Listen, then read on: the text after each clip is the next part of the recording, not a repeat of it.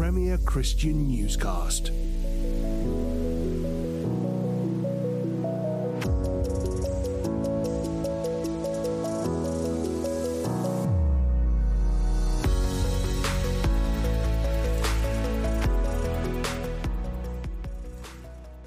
The story which dominated the UK church world last year was undoubtedly the revelations about Mike Pilavachi and Soul Survivor.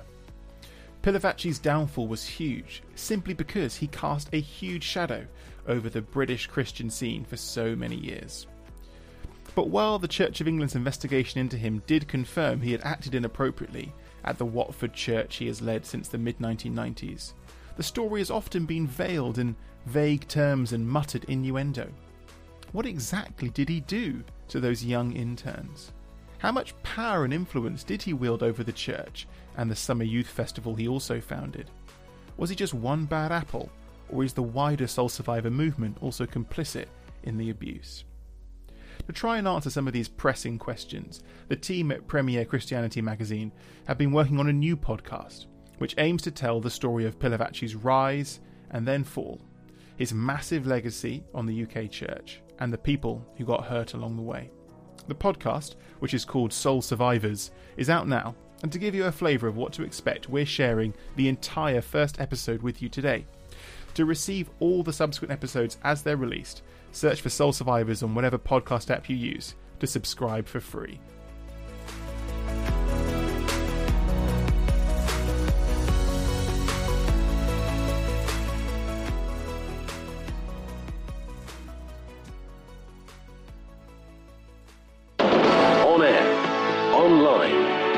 On digital, this is Premier Christian Radio.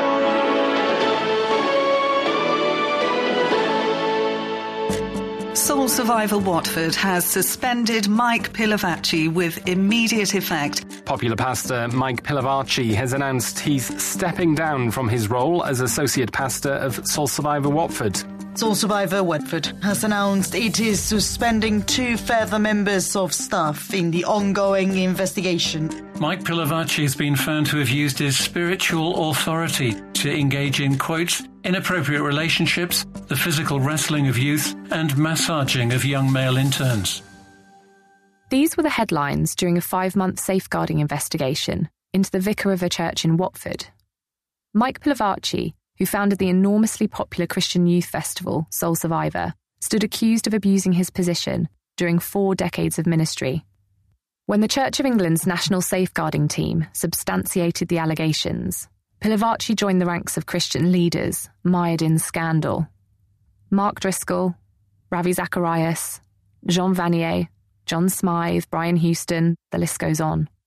The specific circumstances in each case are different, but the truth is, from Catholicism to Pentecostalism, few parts of the church have remained unscathed over the years. Yet for most people, Mike Pilavachi was a visionary leader, a funny and brilliant youth worker, one of the church's success stories. So how could he now be facing accusations of serious harm? Wasn't this someone who was close to God, who built a large and thriving ministry that helped thousands come to know Jesus? And if Mike was guilty of wrongdoing, how could his behaviour have gone under the radar for 40 years? Those were some of the questions I asked myself when we first began investigating this story. Here in the belly of the beast, we've been making dirty deals, we've been living underneath the bright lights of Babylon. Are we all toxic? Are we a kingdom or a wasteland? Are we the balm of Gilead or a poison to the world? I'm Megan Cornwell, and you're listening to Soul Survivors by Premier Christianity magazine. Over the course of this series, we will explore what happened at Soul Survivor Watford, highlighting the lessons for the wider church, as we share the stories of those who dared to step out and say, no more, in the name of Jesus. We need to step back and reset and say sorry and properly repent. And it's got to be, we were and are part of the problem. Got to get our house in order, and we've got to do it soon. Otherwise, this is all going to crumble. Some of these stories won't be easy to listen to, but understanding where our church is going wrong might just help us get one step closer to the kingdom of God.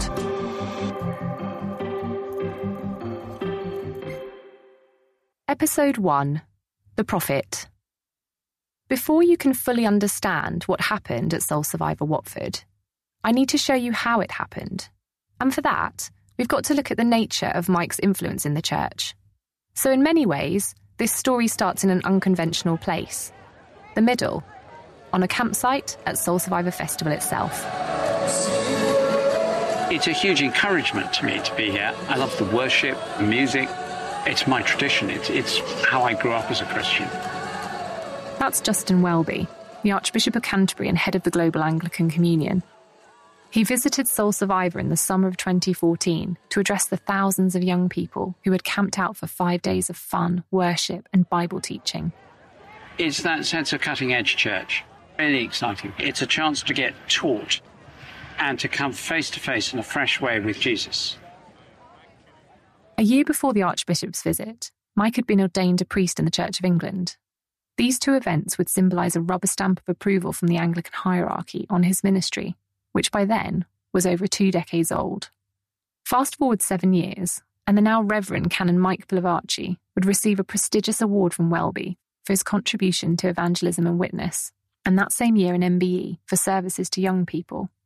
My name is Dr. John Maiden. I'm a senior lecturer in religious studies at the Open University. Dr. Maiden is an expert in global evangelical and charismatic movements, and he was also at Soul Survivor Church in the early 2000s.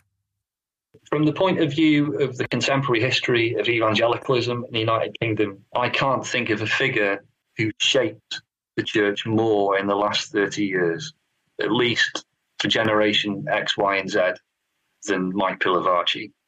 The festivals have attracted vast numbers.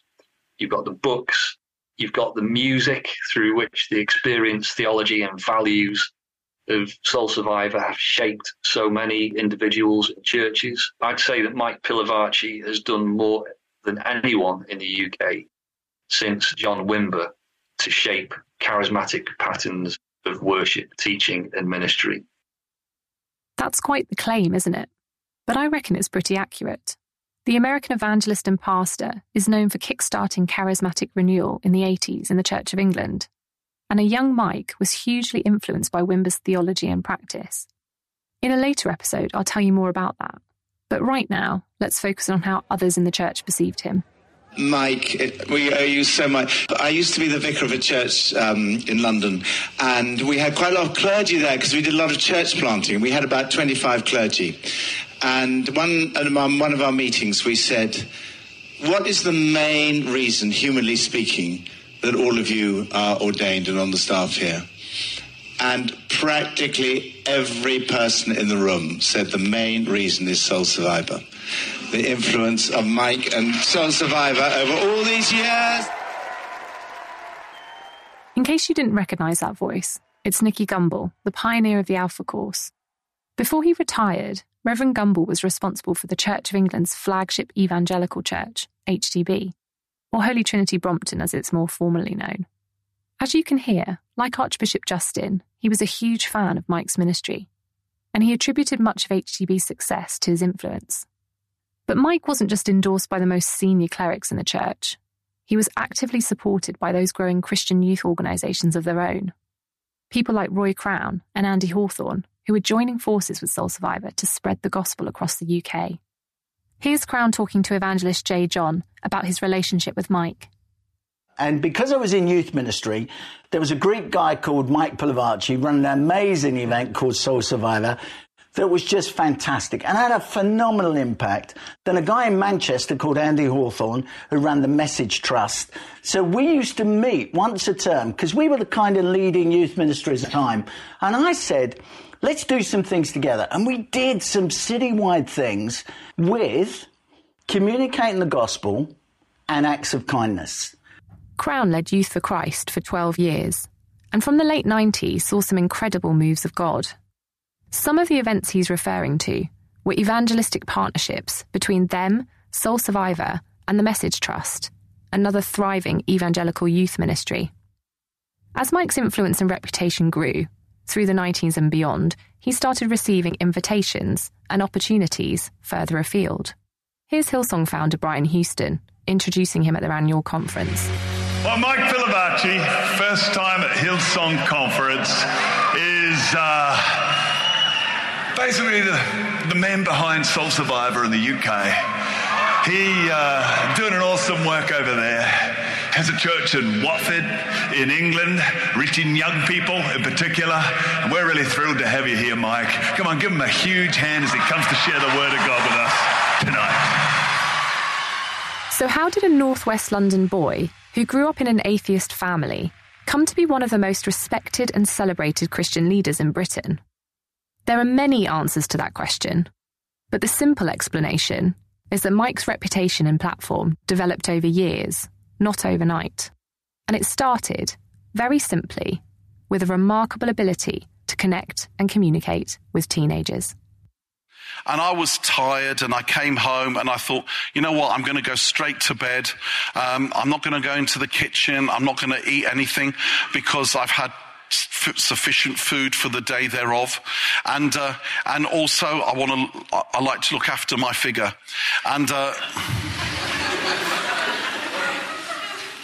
And so I thought, no, I'm just going to go to bed. And I thought, you know what, before I go to bed, I'll just go into the kitchen and I'll pour myself a glass of water. And I'll have a glass of water and then I'll go to bed. As I was drinking the water, I suddenly wondered, I wonder how the double chocolate cake is doing defrosting in the fridge. He told stories very, very well. He was able to package theology in a way that young people could really understand and relate to. And the most important thing about Mike Pilavachi is for many young people, he was relatable. He was authentic. He was funny. He would talk about his own weaknesses, his own brokenness, as he put it. That's Dr. Maiden again. He's talking about the qualities that made Mike such a brilliant speaker. Gifts that shone particularly brightly when he was on stage at Soul Survivor Festival. Mike had honed those skills first as a youth worker and then leading youth ministry and another Christian event, New Wine. In 1989, New Wine was a brand new and exciting Anglican initiative started by Bishop David Pitches and his wife Mary. It was a way of bringing together like-minded Christians passionate about seeing revival in the Church of England. At that time, Pitches was Mike's mentor and the vicar of St Andrew's Chorley Wood, where Mike was pastoring the youth. As David's protégé, he was the natural choice to minister to the teenagers camping at the Bath and West Showground. Addressing the young people gathered there each year would become the perfect training ground for a 31-year-old Mike Pilavachi, who would go on to found his own youth festival 4 years later. This is Mike explaining to J. John his vision for Soul Survivor. I just had this dream of doing something that was a bit like New Wine, a little bit like Greenbelt, a bit like Spring Harvest, but just for young people, where we would take Jesus seriously but not take ourselves seriously, where non-Christians could come and feel at home, but where we would proclaim the gospel and we would train young people. And I went to David and I thought, I'm going to share with him the vision. He will say no, and then at least I've done it. I told him my dream. He listened, and I remember he said, it sounds ridiculous to me. And then he paused and he said, but it sounds like it might be God. Let's have a go. To begin with, before he took on Soul Survivor full-time, Mike split his energy across both events. And after New Wine 94, many of the young people joined him and others from Youth for Christ for outreach and evangelism in Watford. This Hertfordshire town was where Mike was starting a church. Soul Survivor Watford was in its embryonic form back then, holding meetings and events in front rooms and a local school. Jonathan, who was 15 at the time, remembers those early days. After the week at New Wine, all the teenagers would then go on to Soul Survivor Watford. And we basically all camped on church floors around Watford. You know, the guys were all in one place, Colin Brooks, you know, all these notable figures from the early days were all there. I think Tim Hughes' wife, Rachel, was on that. And then we did mission with Soul Survivor Watford in Watford itself. So we were going and doing all sorts of different things and going and doing street evangelism and all sorts of things. So, and Roy Cram was there. Mike was around a lot. Matt was around a bit. And it was an interesting time because the New Wine 94 was quite a moment, actually, because he had the Cutting Edge Band, which later became Delirious, leading worship. You had people like Tim Hughes. It was also the time when the Toronto Blessing was just starting to break out. So that tent at Shepton Mallet was a real nexus of what then became a lot of what the church is today in terms of the worship scene. The Toronto Blessing that Jonathan mentions here was a significant move of God that took place at a vineyard church near Toronto Airport in January 1994. And Jonathan's right. For evangelical Christians, it was a watershed moment. Well-known leaders at the time flew to Canada to catch the fire of a revival and bring it back to their home churches. At the same time, evangelical Christians were beginning to embrace more contemporary styles of worship and adopt Holy Spirit ministry times during their services. Speaking in tongues, exercising the gifts of prophecy, and praying for miraculous healing were all becoming more commonplace.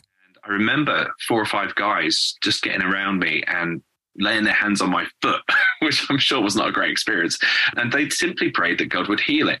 And literally within half an hour, the swelling had gone down and the pain had gone. And I was in excruciating pain. It was awful. And for me, it was almost this immediate experience of a healing event. I felt the Holy Spirit, the heat on my foot, and, the swelling went, the pain went. Amazing. And that was the everyday expectation, I think, of being around those kinds of people in that kind of environment, as a young guy. And that left a real impression on me. I remember I'm 15 years old and just wanting to be around things that God was doing. The feeling of it was like, wow, we're at the epicenter of something huge here, even in those very early days. And I was hooked. That feeling of being somewhere important, somewhere holy even, would resonate with hundreds of young people like Jonathan, who every year would converge on Soul Survivor festivals to meet with God. 1,896 attended that first event in 1993. And stewarding this new way of ministering in the Spirit was the avuncular Mike Pilavachi, a colourful and welcoming presence on the stage. Welcome here. And we love what you do, and what you do is you reveal Jesus to us. You lead us to Jesus. You show us who Jesus is. And Holy Spirit, we ask that in the next 4.5 days, you would do your supreme job, your amazing job of showing us more of Jesus as Saviour and as King. Something that Mike was really very, very good at was bringing a semblance of order and understanding to what was going on. At least you felt as if he was a safe pair of hands. I feel that God is doing this, or I feel that God is saying that. Some of you will be feeling like this. Come forward and receive prayer. That was going on all the time. And it was a very freeing and liberating time. I began to worship God with all of my being, and I would really feel this energy through the worship and through the ministry time that was, for me, life-changing. Premier Christian Newscast.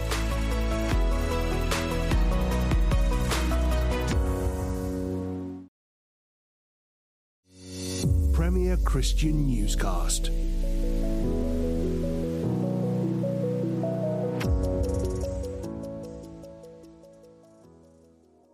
Becky also attended some of the earliest New Wine and Soul Survivor events.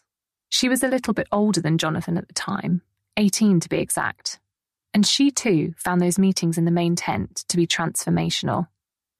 There were physical manifestations and things were so new to me. And I remember feeling quite unsettled, but also just knowing that this was God. And my instinct, I said out loud, I said, leave me alone. You can do whatever you want with everybody else, but God, leave me alone. I don't want to have to go back and change my life. Because there was this sense that this is real, this is God. And if I experience God now, then my whole life will be turned upside down. And as I said those things, I realized, gosh, my heart is really hard. And I started to sob. And then I just felt this heavy presence of God fall on me like I'd never, ever experienced before. And that was a real turning point for me in my faith in God. I knew I wasn't making it up or getting caught up in hysteria. I knew that this was God meeting with me. For Jonas, who had come over to England from Sweden in 1998, Soul Survivor simply became somewhere he could call his spiritual home. I experienced something at the festival that I hadn't experienced before. Like, it was cool, but also there was a closeness and intimacy with God. It seemed to be a kind of less hysterical, kind of charismatic movement. I appreciated that, but there was just lots of going on, and I thought this was just so cool. And I guess your sense is that you want to be part of that. You know, Soul Survivor, this cool young movement that just seemed to tick the boxes. As teenagers took their experiences back to their local churches and shared their stories of healings, salvation, and the goodness of God, more and more Christians wanted to see it for themselves. That first festival in '93, with just under 2,000 young people, would soon grow to 25,000 across 2 weeks, more than a decade later. Would you like to take a seat for just a few moments? Well, we're really excited about this week. So you would generally arrive with your youth group on day one, and it would always be so exciting. Like, there'd be such a rush to get your tents up and get to that first main meeting. That's Katie. She was 12 when she started going to the festivals in 2006, and it soon became the highlight of her year. It really was so central to my teenage years. Some of my very best friends, my long-term relationships were made at Soul Survivor, so it had a huge impact. Like Becky, Katie found the main meetings to be where much of the action took place. At first, she was a little taken aback by what she saw. There'd be screaming, wailing, crying, falling on the floor. Some people had a very still experience, but it would be an opportunity for people to go a bit nuts. And some of that was genuine and some of it wasn't. It's inevitable in a room full of people where emotions are high. And generally, on the last night, everyone would dress up in fancy dress and Mike would sing a song terribly and it would all be hilarious. And then you'd go home absolutely exhausted on day 6. So it was quite an intense week, but a lot of fun. To begin with, Katie had never heard of Mike Pilavachi, but that soon changed.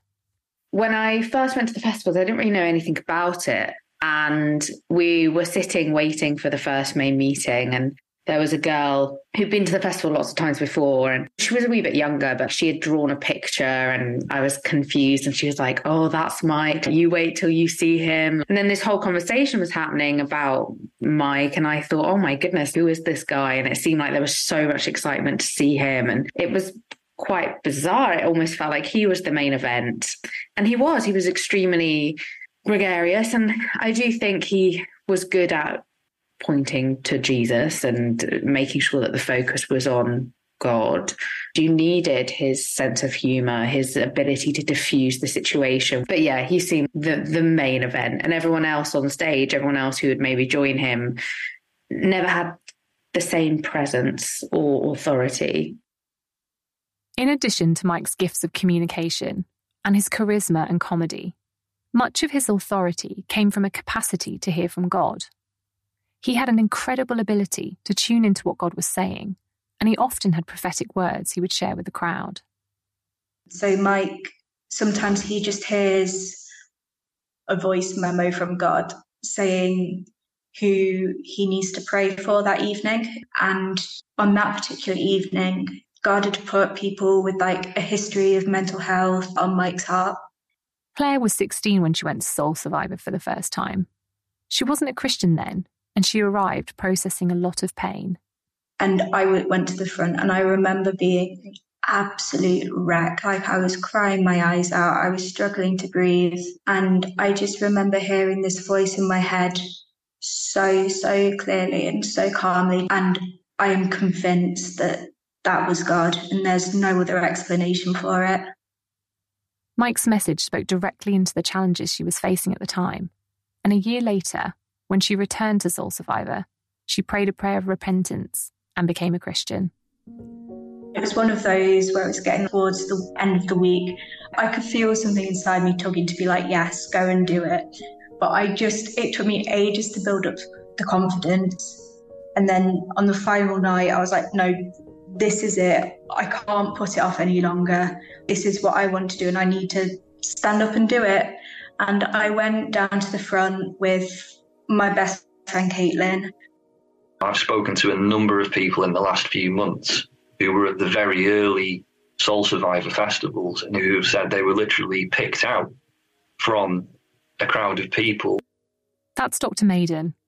And Mike would give them a word of knowledge. And for some of those people, that was a really profound moment in their lives. You know, it's gone on to shape aspects of their ministry. Charismatics often do believe that particular figures are anointed with particular gifts or with particular callings to do a particular job. And with that becomes power, if you like, spiritual power. But I'd actually say that one of the reasons Mike Pilavachi was so popular was because he didn't come across as an authority figure. He had this self-depreciating humor that for so many people was really attractive, and it meant that they trusted him. You know, he would talk about his own brokenness. He would appear humble. So for many people, actually, they would have probably thought of him as an authentic figure rather than an authority figure. But make no mistake, he had immense authority. We're going to explore Mike's authority and how he used it in much more detail in the coming episodes. But for now, let's focus on those teenagers. Young people like Jonathan, Katie, Becky and Jonas, who were soaking up the atmosphere at Soul Survivor, having the time of their lives and being changed in ways only God could do. You can't remove this worship scene that's growing, this prophetic thing that's building, this feeling that the Holy Spirit is being poured out on the nation, and this guy on stage who is speaking in those terms and shaping that. And you want to be significant for God. Your access point to being significant is to be around the people that are doing it, right? So Mike is like this prophetic guy who seems to just hear from God all the time. He's twice my age at this point. So you're looking up to this father figure, I suppose, who's growing this movement that is going somewhere. And so you want to be around that. I would often think, I can't picture Soul Survivor really going on once he retires. I mean, he was an older man. And so you think, like, if he decides to finish, like, Soul Survivor will never be the same. And I probably wouldn't be interested in going because the whole vibe would completely change. He had prophetic words. He seemed humble. He was at least verbally downplaying the celebrity culture of Christianity. He said all the right things. And so you want to be close to that. And I think it's partly, you know, as a young person, you know, you're desperate. You know, there's a radicalness often in the youth, right? And, you know, I can certainly remember feeling, you know, that desperateness of being close to God. And he was someone who seemed to be close to God. And therefore, you know, as a 20-year-old, it's hard not to put someone like that on a pedestal. Soul Survivor festivals drew to a close in the summer of 2019. That year, the Christian community celebrated 30 years of a distinguished ministry. Thanks to Mike's faithfulness and vision, thousands of teenagers had become Christians and taken their newfound fire for God into churches up and down the country. And long after the worship music had faded, the idea of being a chosen generation that would change the world would reverberate in the hearts and minds of Jonathan, Becky, Katie and Jonas. Each one would take steps that would bring them closer to the place they had first encountered the Holy Spirit and the person who had facilitated that experience. But they would soon discover a different side to the prophet and preacher they had put on a pedestal. Next time on Soul Survivors. When you start to work in close proximity with these people, you start to see what they're really like. And that I had a bit of anxiety about whether that would be disappointing. And Mike is not the same as he is on stage at all. He's a very, very different person. There was definitely the eyes of Mike upon the proceedings, and I was acutely aware of that. I struggled for years not to blame myself for putting him on a pedestal, because it was like, well, surely I know his opinion matters more to me than it should, because God's opinion should matter, not mine. I can't get him off this pedestal. Why do I care so much about what Mike thinks of me? Soul Survivors was brought to you by Premier Christianity magazine. The reporting was done by Kelly Valencia and me, Megan Cornwell. We wrote and produced it together, with sound design by Bradley Howard. Additional research by Anna Clark. The theme song is Toxic by Chris Llewellyn, featuring Propaganda.